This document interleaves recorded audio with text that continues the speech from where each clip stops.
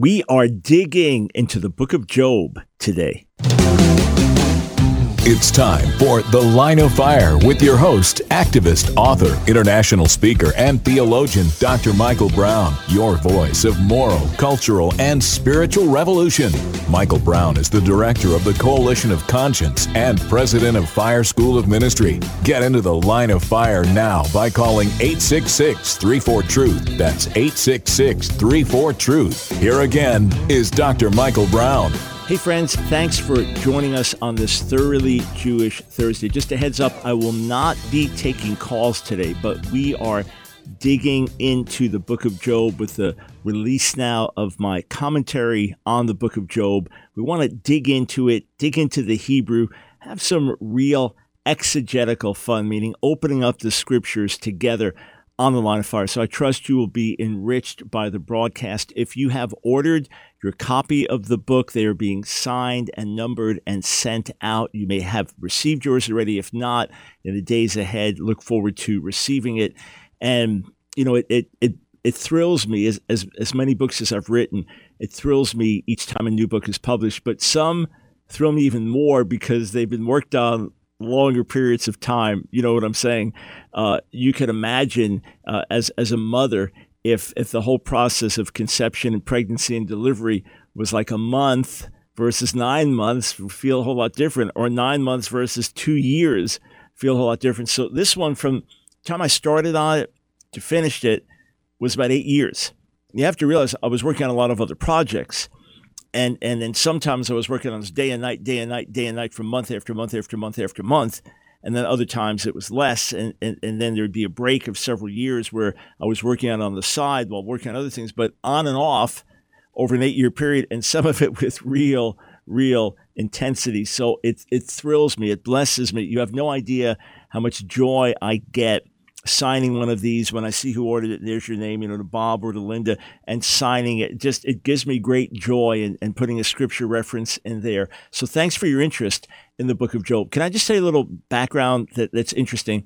So I had taught a class at Southern Evangelical Seminary on the book of Job, and it was about 10 years ago. Now, I had loved the book of Job from early on. The narrative part's incredible, and the poetic dialogue, who's right and who's wrong and what's going on. I'm just enthralled by it over the years and trying to figure it out, understand it, and then taught classes that related to Job over the years, and taught the book of Job in detail at other times over the years. Had some really interesting and enlightening feedback from students that helped shape my understanding of certain key passages and things like that. But always stay with it, accumulate a lot of commentaries and books on Job so I could learn from others as well. So I taught this class on Job, had a great time, great students, great biblical and theological and philosophical discussion we had. And then I got consumed. I got to write a commentary on the book of Job. So I reached out to a few different publishers. I'd written a commentary in Jeremiah for Zondervan in the revised edition of the Expositor's Bible Commentary. I reached out to a couple of publishers and said, hey, do you have any major commentary series right now where Job has not yet been assigned? Because it could be, there might be a major commentary series, and the commentary may come out in several volumes and it's several thousand pages, and a scholar may work on that over 20 years. So you'll hear, so-and-so was working on a commentary on such and such a book. It literally may be 20 years before the thing is finished and is finally published. Academic work can be very serious and painstaking and time-consuming. Anyway, check with a couple of publishers and, we would have loved for you to do it, but that's already assigned, and no, we don't have an opening here. So I prayed. I thought, boy, I really feel like I'm supposed to do this. So I reached out to Hendrickson Publishers, fine scholarly publishers, and I said, I've got this burden to do a commentary on Job, but it'll be standalone because they didn't have a commentary series, and they bought into it. You have to understand that generally speaking, the commentaries that sell the most are part of a series. So you have the Expositor's Bible Commentary series, or you have the Word Biblical Commentary, or you have International Critical Commentary, or Tyndale Commentary, or New International Commentary, or Baker Exegetical Commentary, or Anchor Bible. Now it's Yale Anchor Bible, or Hermeneia, or whatever the commentary series is. So you get volumes in that series as they come out. And independent commentaries are a little bit harder to sell because just standing by itself. But I knew that this was something I was supposed to do. And an editor at Hendrickson really bought into it, and the team there bought into it. So it has been a joy to work on this with them. And they're thrilled with the response to the book so far because, as they said to me, this is the thing that's interesting. Their books they're an academic publisher. So it's very common, the vast majority of their authors will be seminary professors and the like, people involved in academic work. It is kind of a first to have someone like me, a national radio host, and then preaching in certain large settings, etc., and an academic as well. So we tailored the book for this audience so that all of you who listen, all of you who watch this broadcast, all of you who read our other books and articles would be able to have something that's accessible, yet with good academic and scholarly foundations. And then in the back, those that want to dig even deeper and get to the Hebrew even more, we have key essays on some of the key verses in the book. And then perhaps in the future, God willing, I will be able to publish the full academic work, maybe expand this, and those that just like the real technical, we'll maybe there'll be a series that opens up where we'll do it for that. We shall see. But this is the one that we wanted to get out for all of you. So just some interesting backstory. There's a lot more, but just wanted to share that. So we made the commentary that would be for you, our listeners and our viewers. And listen, the calls that I get on Thoroughly Jewish Thursday, the calls that I get on Friday, you ask great questions and often penetrating comments.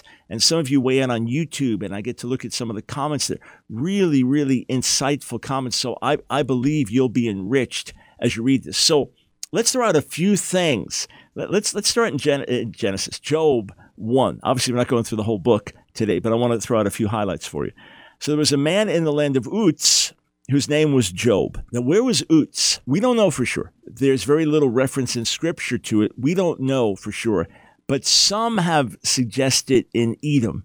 All right? So this would be a southern location, southeast.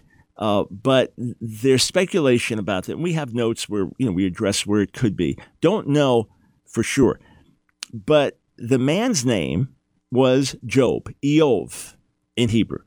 Now, that man was blameless and upright. He feared God and shunned evil.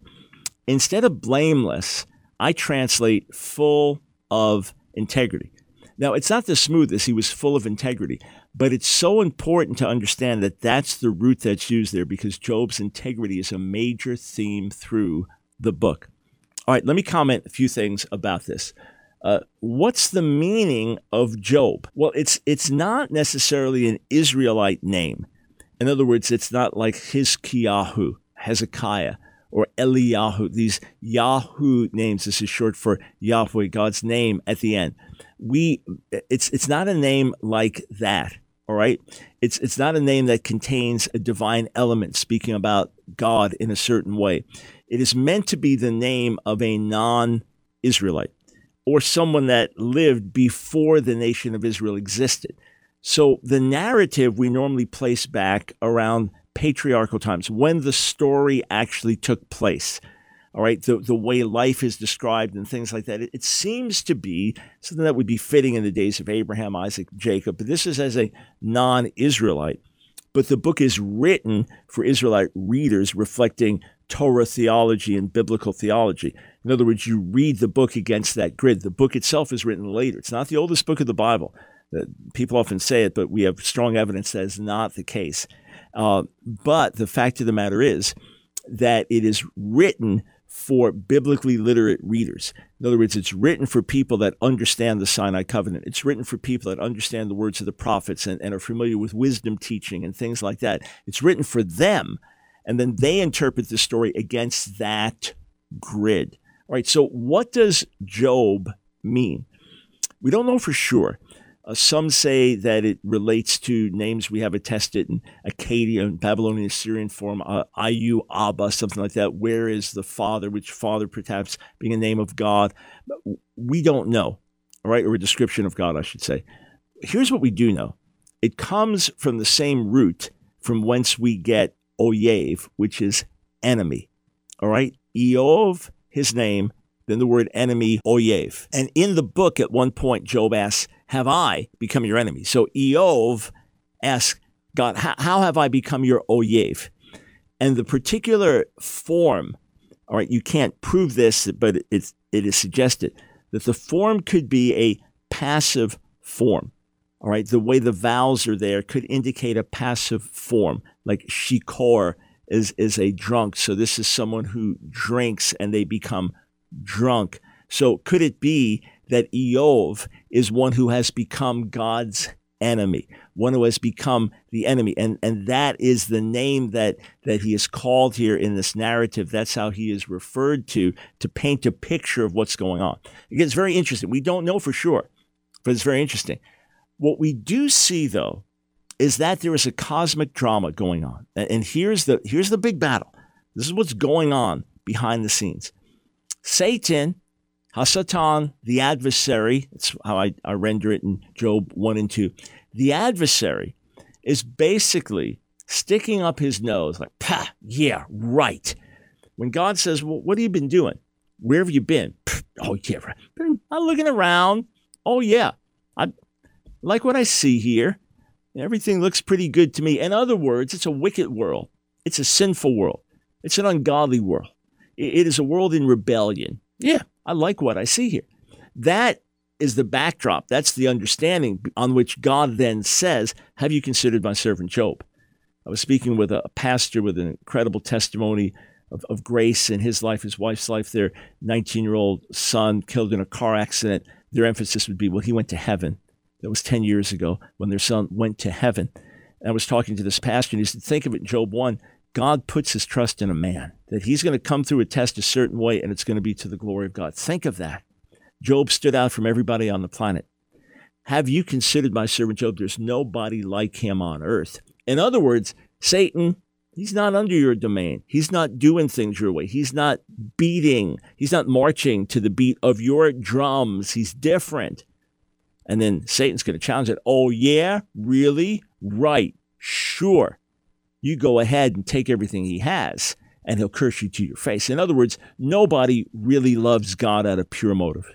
Nobody really serves God out of pure motives. People serve God because it's good for them, because it works well for them, because they benefit from it. You take away the benefits, and they'll curse God. That's what human beings are, and God says, not Job. Of course, God in his nature is not now going to take everything from Job and smite his children. That's for Satan to do. But that's how the thing unfolds. And that's the great cosmic battle that God is going to demonstrate, that there are people on this planet who love him no matter what, who love him because he's God, not because of the benefits. And hence, the story unfolds. God of light, hear our cry. It's The Line of Fire with your host, Dr. Michael Brown, your voice of moral, cultural, and spiritual revolution. Here again is Dr. Michael Brown.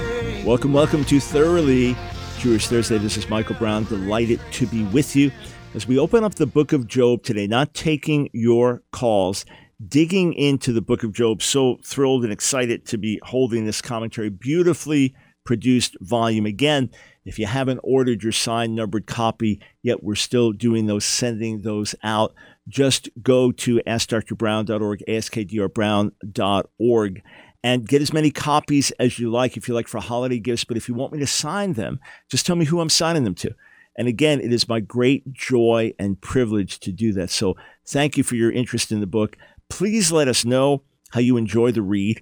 And then wherever you purchased it, that doesn't matter. But please post a review on Amazon for others to see. Amazon, the most trafficked of all the book websites. So please go to Amazon.com once you've read the book or used the commentary for a while, so you feel you can say something intelligent about it. You've had time to work with it.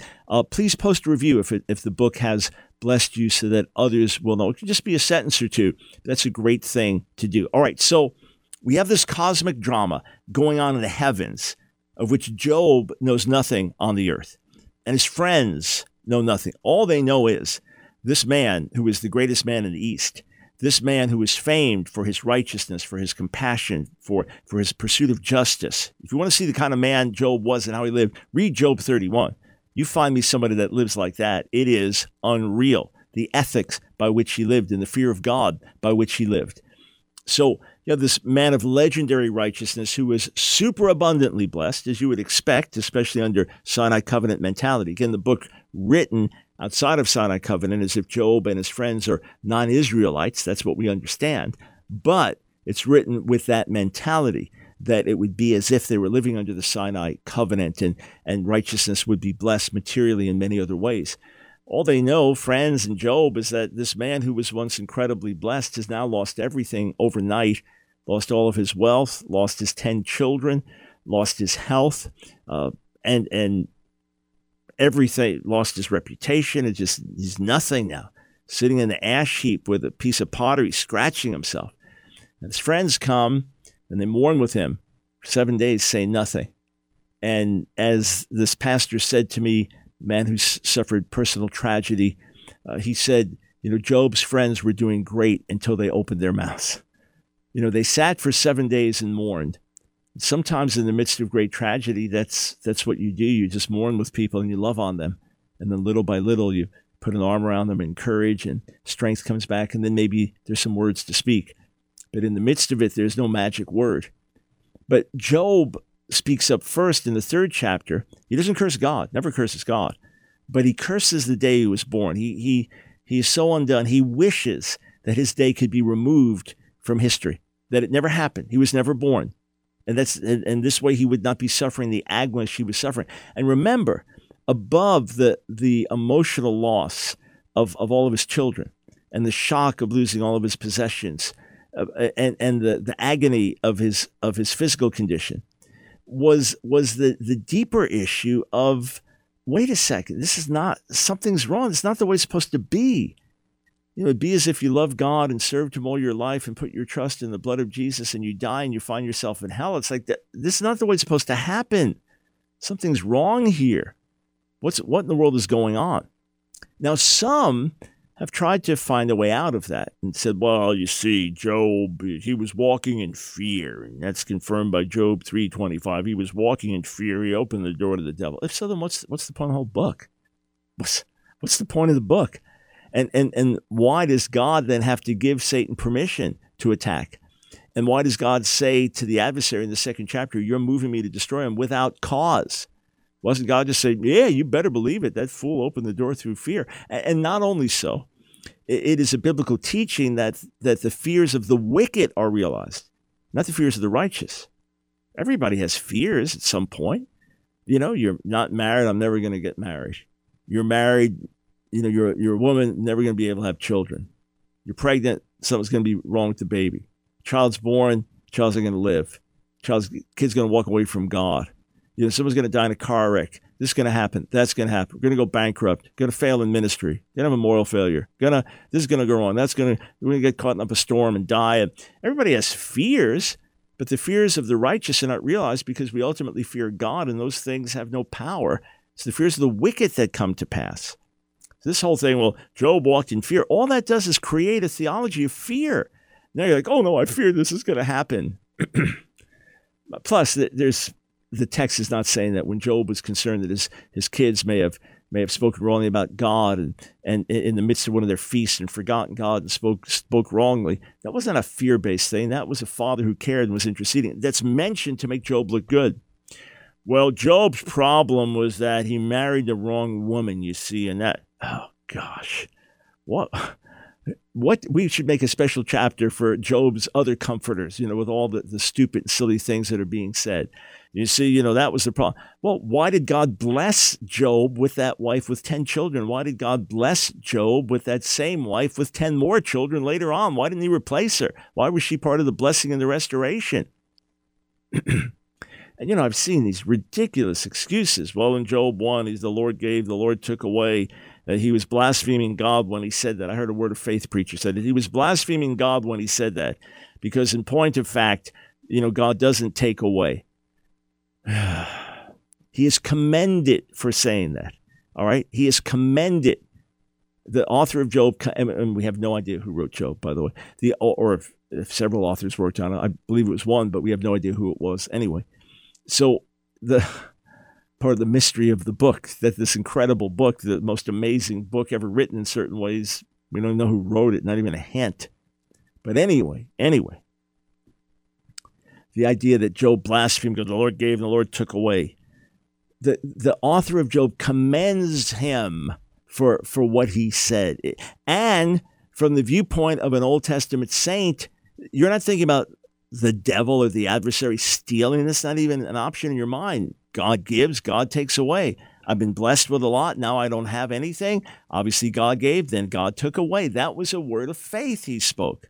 And ultimately, it's a word of submission and trust in God. Anyway, people they have to figure something out because, well, maybe that'll happen to me.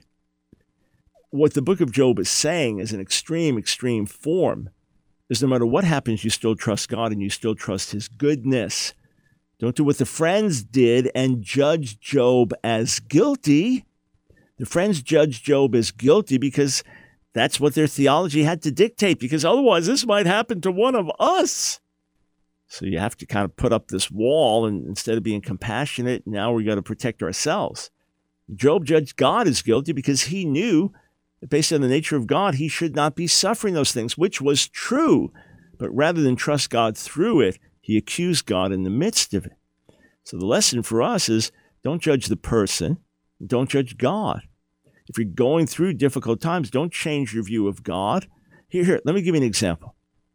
Let's say that you knew me for decades, all right? And we grew up together. I was a family friend, and you had this beautiful estate, beautiful property, and a beautiful home, and you were going away for a month, and you needed someone to oversee the property and oversee the house in your absence and make sure that it was properly taken care of. Landscapers maintained things properly and that there was proper security of the house and all this. And I said, you bet, I'll stay. I'm glad to stay at your house. It'd be like a vacation for me for a month.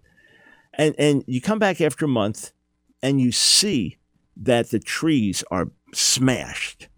You see that the house, the windows are smashed. You see it's like a bomb went off on the property. It's like, what in the world happened? Would your first reaction be, what did Mike do to our property? Why did he do that? Or would your first reaction be, what happened? And is he okay? In other words, if you trusted me all those years, I didn't suddenly think, I think I'm going to trash this property and destroy this house and, rob him of millions of dollars worth of stuff. I'm just going to do that.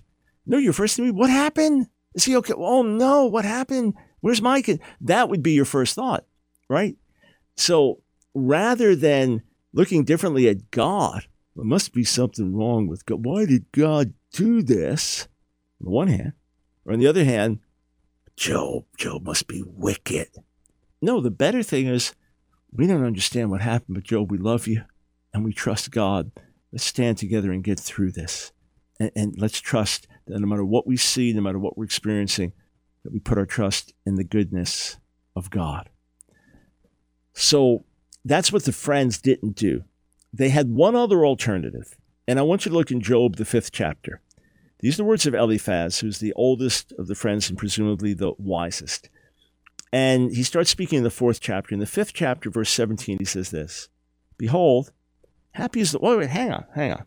You know what? We got Tree of Life translation up there, which is great. But since I have my own translation of Job, I'm going to read my own. But leave Tree of Life up there, Kai. And this way, those that are watching can see the one and hear mine.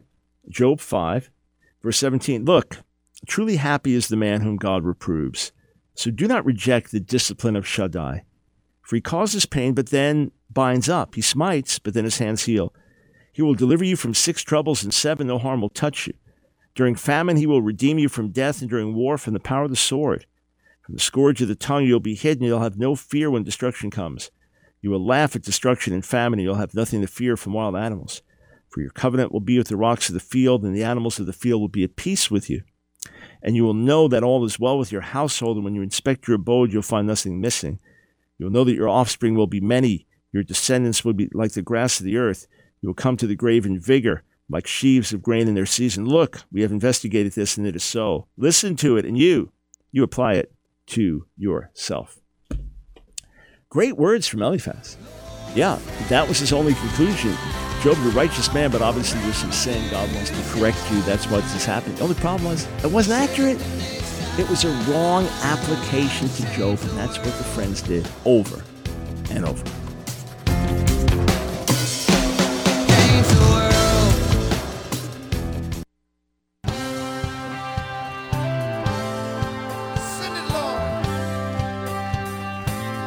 It's The Line of Fire with your host, Dr. Michael Brown. Get into the Line of Fire now by calling 866-34-TRUTH. Here again is Dr. Michael Brown.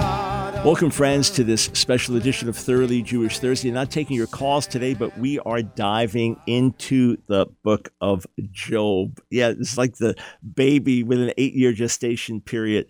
Thrilled to be holding on to this commentary, and it's a beautifully produced book. You'll see it's worth every dime when you get it. And again, if you haven't ordered your copy yet from us, signed and numbered from the first printing only, that's when we do it, and then a special audio message, which you'll find incredibly eye-opening, and it'll give you insights into the whole book of Job and some bigger theological issues. How did Job speak rightly about God? You can do that on our website, Ask Dr. Brown, askdrbrown.org. Okay, so in the book of Job, you have this dynamic. Chapters 1 and 2 are in narrative form. Beginning chapter 3, the style of the Hebrew changes. It's poetry. It's poetic dialogue. And that continues into the beginning of the 42nd chapter. And then it goes from there back to narrative, back to prose. So this is unique in terms of all the books in the Bible, that you get like bookends on either side. The narrative, the beginning and the end, and then in the middle of it, the poetic dialogue.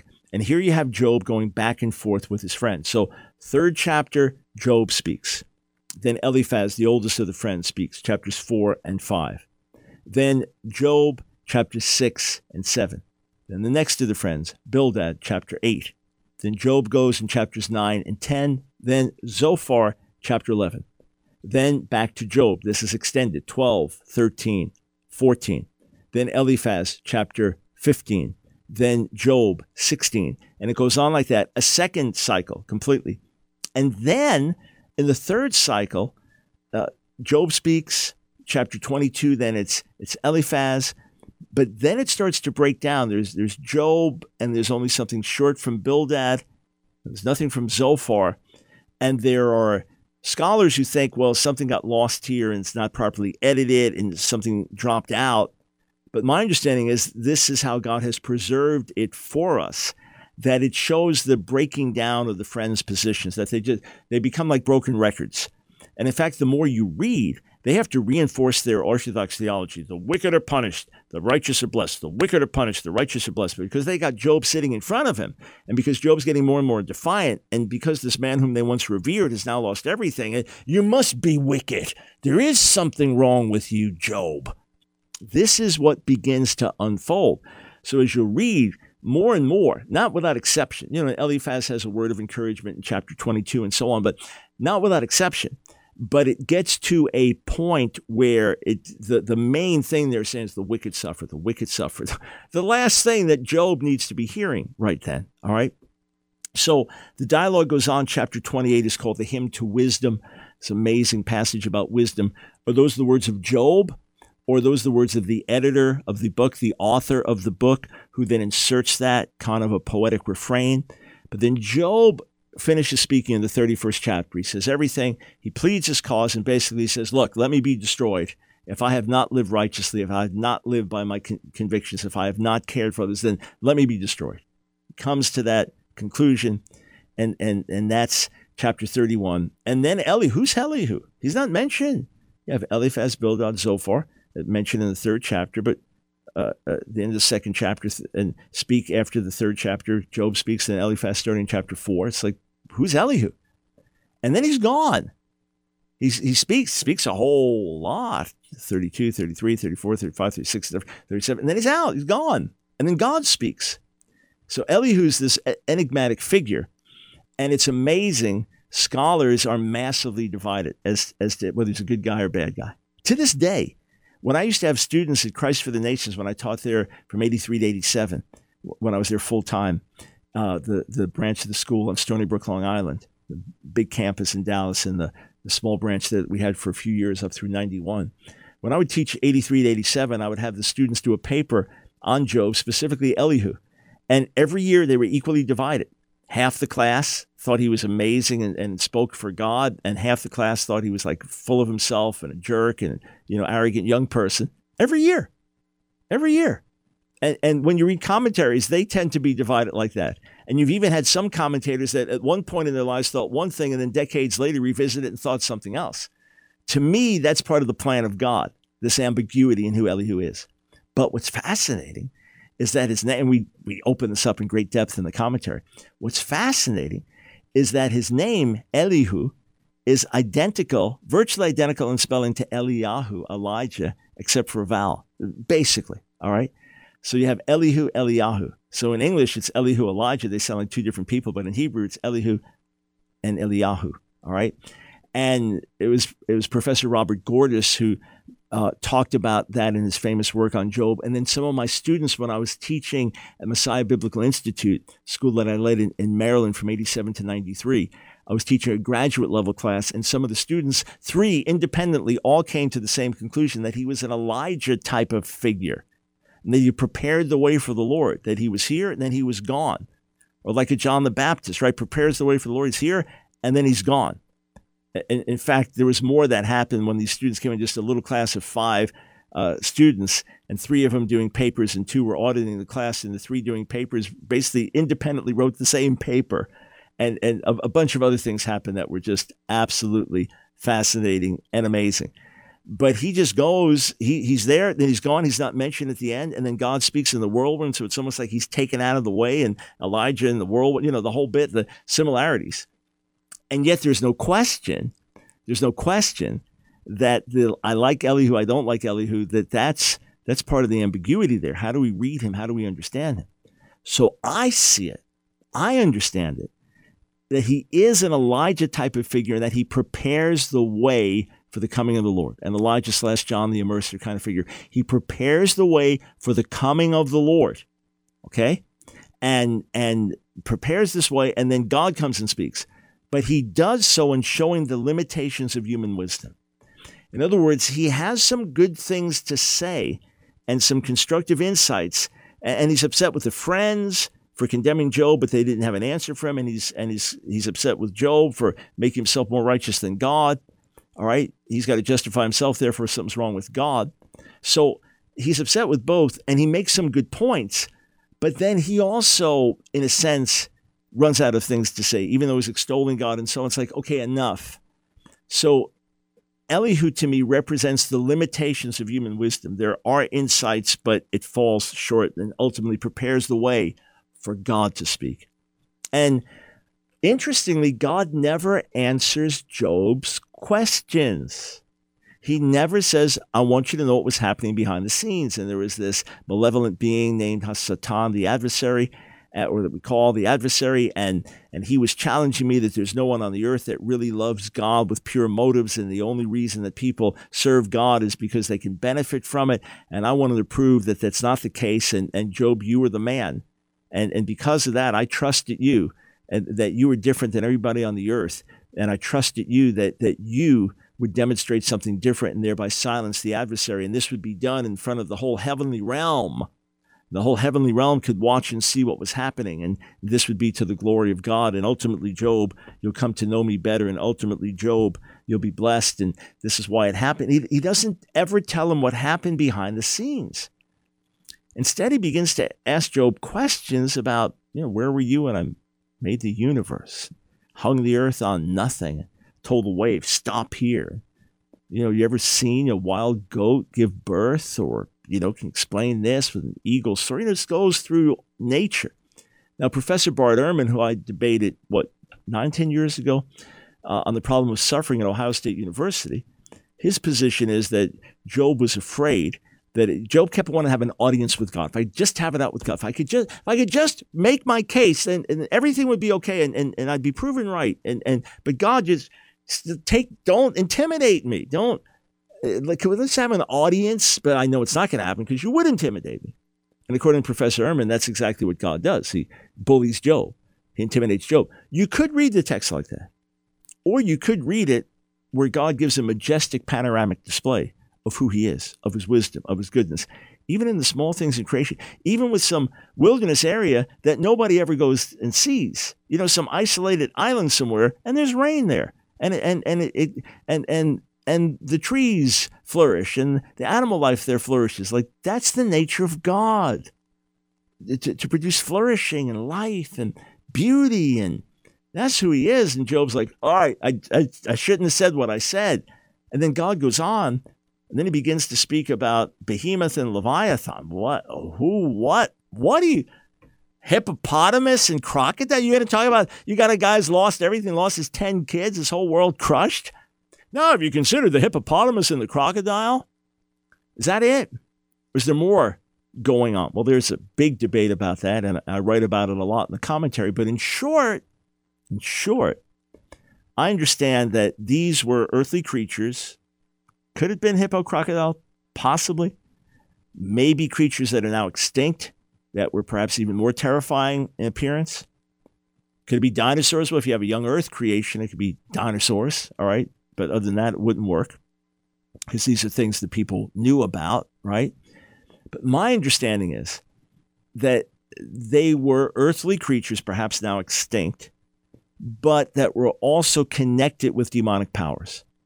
You know, you might have, like in Native American, like the spirit of the wolf. So you get the animal and then the spirit of it, and it's associated with something else. Well, in ancient world, the sea itself was associated with chaos and a chaos god. And you had these different animals that also were associated with demonic beings.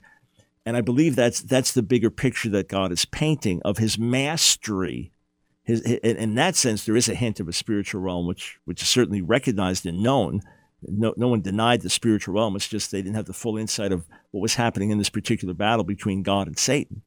But my understanding is that these animals, and again, I go through all the various views and explain why I see this the way I do and why I agree with other scholars who do, that these creatures represent also the fierceness of demonic power, the fierceness of the world, of chaos and darkness. And God says, I have complete mastery over them.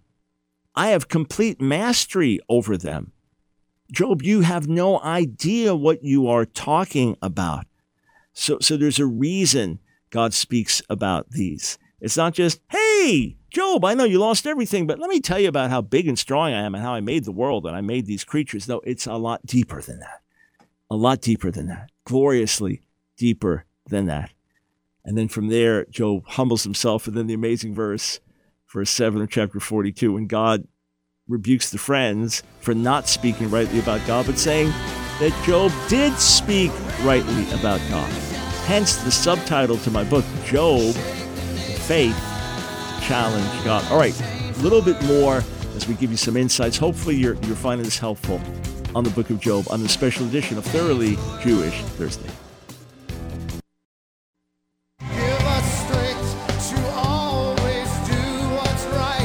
It's The Line of Fire with your host, Dr. Michael Brown, your voice of moral, cultural, and spiritual revolution. Here again is Dr. Michael Brown.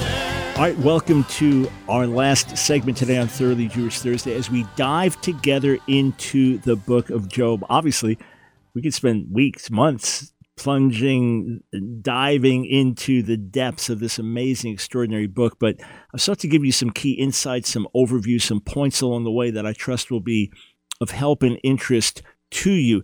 Again, I'm not taking your calls today, but I want to draw your attention to controversy over the end of the book of Job. So again, just to explain the way my commentary is formatted, there is about 330 pages devoted to introduction, commentary, translation. And then what is it? 100-something pages devoted to theological reflections. How many are there? 1, 2, 3, 4, 5, 6, 7, 8, 9. 9 theological reflections, the last of which deals with the happy ending of Job, and then exegetical essays. So these we go in deeper into the Hebrew for those that want to dig further. So the meaning of, in all this, Job did not sin with his lips in Job 2:10. What exactly does that mean? And there's a lot of fascinating commentary on that. And then the chaos monsters in Job. We touched on them earlier in the show. The meaning of Hophata in Job 10:3. There's a Hebrew word there that we focus on. Interesting significance. And then some of the key verses. Job 13:15. Does Job say, though he slay me, yet will I trust him? Does he say something different? What are we to make of that passage? I believe I have some real helpful insight there. And then Job 19:25-27. I know that my Redeemer lives. Who's he talking about? And is he speaking of a resurrection there? And then Job 24:18-25. It's not as well-known a section of the book, but tremendously controversial. So we have a section on that. And then Job 42:6. What did Job mean when he said, did he say I recant, or I repent, or I repudiate everything I've said, or I repent in dust and ashes, or on dust and ashes, or because I'm dust and ashes? So we dig into all those, all right? But here's what I'm going to focus. And the theological essays. One was, who was the adversary? So we understand that the adversary is Satan, the devil. And most of you say, well, that's a no-brainer. Well, scholars actually debate that. Was that the same creature that we later know as the devil or not in Job 1 and 2? So we have an essay on that. And then Job and the new atheists. What would Job say to them? And how would he relate to their arguments against the existence of God? And then challenging God as an act of faith. Something where we open up some fascinating Jewish traditions. When R.T. Kendall was writing an endorsement for the book as a great Calvinist theologian, he asked, what did I mean by the faith to challenge God? And I explained that Job had enough faith in God to know that something was wrong with the way things were happening. And therefore, even though he felt God was behind it, he felt he had to challenge God's actions because of his faith in terms of who God should be. It's fascinating. Some have described it as Job running from God to God. But we open that up. And then Job and Jesus. Where are there similarities? Both righteous sufferers, both suffering in a way that brings benefit and help to others. You just think of what Job went through and the comfort and strength that's brought to others through the centuries and the lessons that have been learned from it. And yet there are distinct differences, and that Job was not perfect and Jesus was, and that the death of Jesus on the cross, Yeshua's death on the cross, was vicarious and substitutionary. So similarities and differences. And then, is suffering a reward for righteousness? Is it the more righteous you are, the more you suffer? Or does that contradict other aspects of what Scripture teaches? So we tackle that. And then the danger of holding to a too rigid orthodoxy. Ooh. In other words, I have to be everything has to go just like this, like this, like this, like this, because if it doesn't, it's going to mess up my whole theological world. Or if you don't fit in my category, because I believe if you're righteous, you're going to be blessed, it's going to go like this, like this, like this. And if it doesn't fit, then I got to judge you, or rather than letting my theology be challenged at all. So sometimes we can be so rigid that we lack God's heart, and so rigid that we recognize that not everything always falls into neat, tidy little categories. And then Job and the problem of suffering. Does the book of Job really address the problem of suffering? Is it a real theodicy, which is the problem of God and suffering? God is good and powerful and all-knowing, all good, all-powerful, all-knowing, all-loving. Why would he create a world in which there's such suffering? Does the book of Job really address that issue? I said categorically it does. And then how would Job comfort a godly sufferer? What would Job say to someone? On the other side of this, what would Job say? We know what he wouldn't say for sure. He wouldn't say, well, where's your faith? Well, obviously you sinned, and that's where you're going. Something wrong with you. Obviously, Job not say and do that. What would Job say? So we tackle that. And then the happy ending of Job. And this is where I want to land, as it's the end of the book.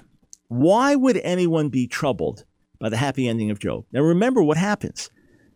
God not only restores all his possessions, but doubles them. All right? So if before he was worth 10 billion, he's now worth 20 billion. God literally doubles everything he had. And he lost 10 children. God gives him 10 new children, as it was 7 sons, 3 daughters, and the daughter is the most beautiful in the land. And all his friends that had been estranged, and family members, extended family, they all come back to comfort and console. So there's the restoration of fellowship and, of course, divine favor. And biggest of all, what Job says earlier in chapter 42, to God, I heard of you by the hearing of the ear, but now my eyes see you. I know you in a way I didn't know you before. I've experienced you in a way I hadn't before. I have a relationship with you I didn't have before. something rich and wonderful and deep. But here's the problem some have with the end of the book. On the one hand, you lose 10 children, you get 10 children. Is that how it works? Well, the fact he didn't get 20 children is the book of Job telling us, no, it doesn't just work like that, because when you lose children, you've lost them. That is a loss for life. That is always a hole. There is always something missing. And he doesn't get 20 back because it's not just some simple equation. So yeah, there's a loss and there's going to be a pain and a part of him missing for the rest of his life. And there's a hint, though, of the afterlife. Right? You can't be dogmatic about this, but there's a hint of the afterlife that he doesn't get double children because there are 10 waiting on the other side. They'll be with him forever to join the other 10. But the other issue, and this is the bigger problem, is that some theologians and scholars, especially in the post-Holocaust era, feel that the happy ending undoes the whole message of the book. Because the initial assumption is you do well, you honor the Lord, you're righteous, and you'll be blessed. And you're wicked, you'll be cursed. And it's that simple. That's why the friends can't find the right category for Job, because he seemed to be a righteous man that was blessed, but now he's looking like a wicked man that was cursed. So what is it? So many are frustrated because this just confirms the thing in the end. It's like there's the health and wealth gospel just confirmed in the end. And it oversimplifies things. And what about when you end with tragedy? What about when the person's never healed? What about when you never get out of the wheelchair? What about when the finances never recover and you live in poverty? What about when the family's never restored? What about when it seems your life outwardly is more cursed than blessed? What about the millions slaughtered in the Holocaust and in other human tragedies and acts of human violence? Well, what about that? And doesn't this have a happy ending? Happy ending. But that is the whole message, that ultimately in God there is a happy ending. That either in this world or the world to come, we will see the full manifestation of the goodness of God. Either we will see the restoration out of that trial. Either we will see the recovery from bankruptcy to a place where you can be generous and helpful to others. Or you will see that marriage restored, that family restored. You will see that healing come. And if you don't in this world, then forever and ever and ever, you'll experience the fullness of blessing. You may live through hardship in this world. You may be imprisoned for the gospel. You may have family members killed for the gospel. You may have a lifelong chronic illness. You may have all kinds of hardship in your life. It's always a hard life. But if you honor the Lord and love the Lord, and your sins have been forgiven through the blood of the cross, if not in this world, then in the world to come, you will see the fullness of blessing. And even in this world, in the midst of suffering and pain, God can use it in a redemptive way. Even in this world, in the midst of hardship and difficulty, there can be blessing, there can be grace, there can be favor. And your suffering and pain can ultimately be used by God to bring you closer to Him, and ultimately be used by God to allow you to minister to others, even if the sickness and pain themselves are an attack from the enemy, as in the book of Job. So the happy ending is important to know. As Paul wrote in Romans 8, that I consider the sufferings of this present age not worth comparing with the glory that will be revealed in us. The happy ending is there. That Jesus says you may mourn now, but you will be comforted. The meek will inherit the earth. And hope does spring eternal, because one day we'll see Him face to face and be with Him forever and be like Him, where we don't sin anymore and we don't want evil anymore. And we just love God and are loved by God forever and ever with unspeakable joy, indescribable joy, and peace and grace, and that being our portion. And no pain, no hardship, and no poverty, and no oppression, and no difficulty in those terms forever. So what we don't receive in this age, God is saying we will receive in the age to come. But even in this age, in many ways, we'll see breakthroughs and restorations and manifestations of the kingdom. The happy ending is there for a reason. Hey, friends, don't forget, if you haven't ordered your copy yet from the first edition signed numbered, the special audio message on how Job spoke rightly of God, go to my website right now. Not too late to order. We'll be getting these out shipping if you haven't gotten them already any day. AskDrBrown.org.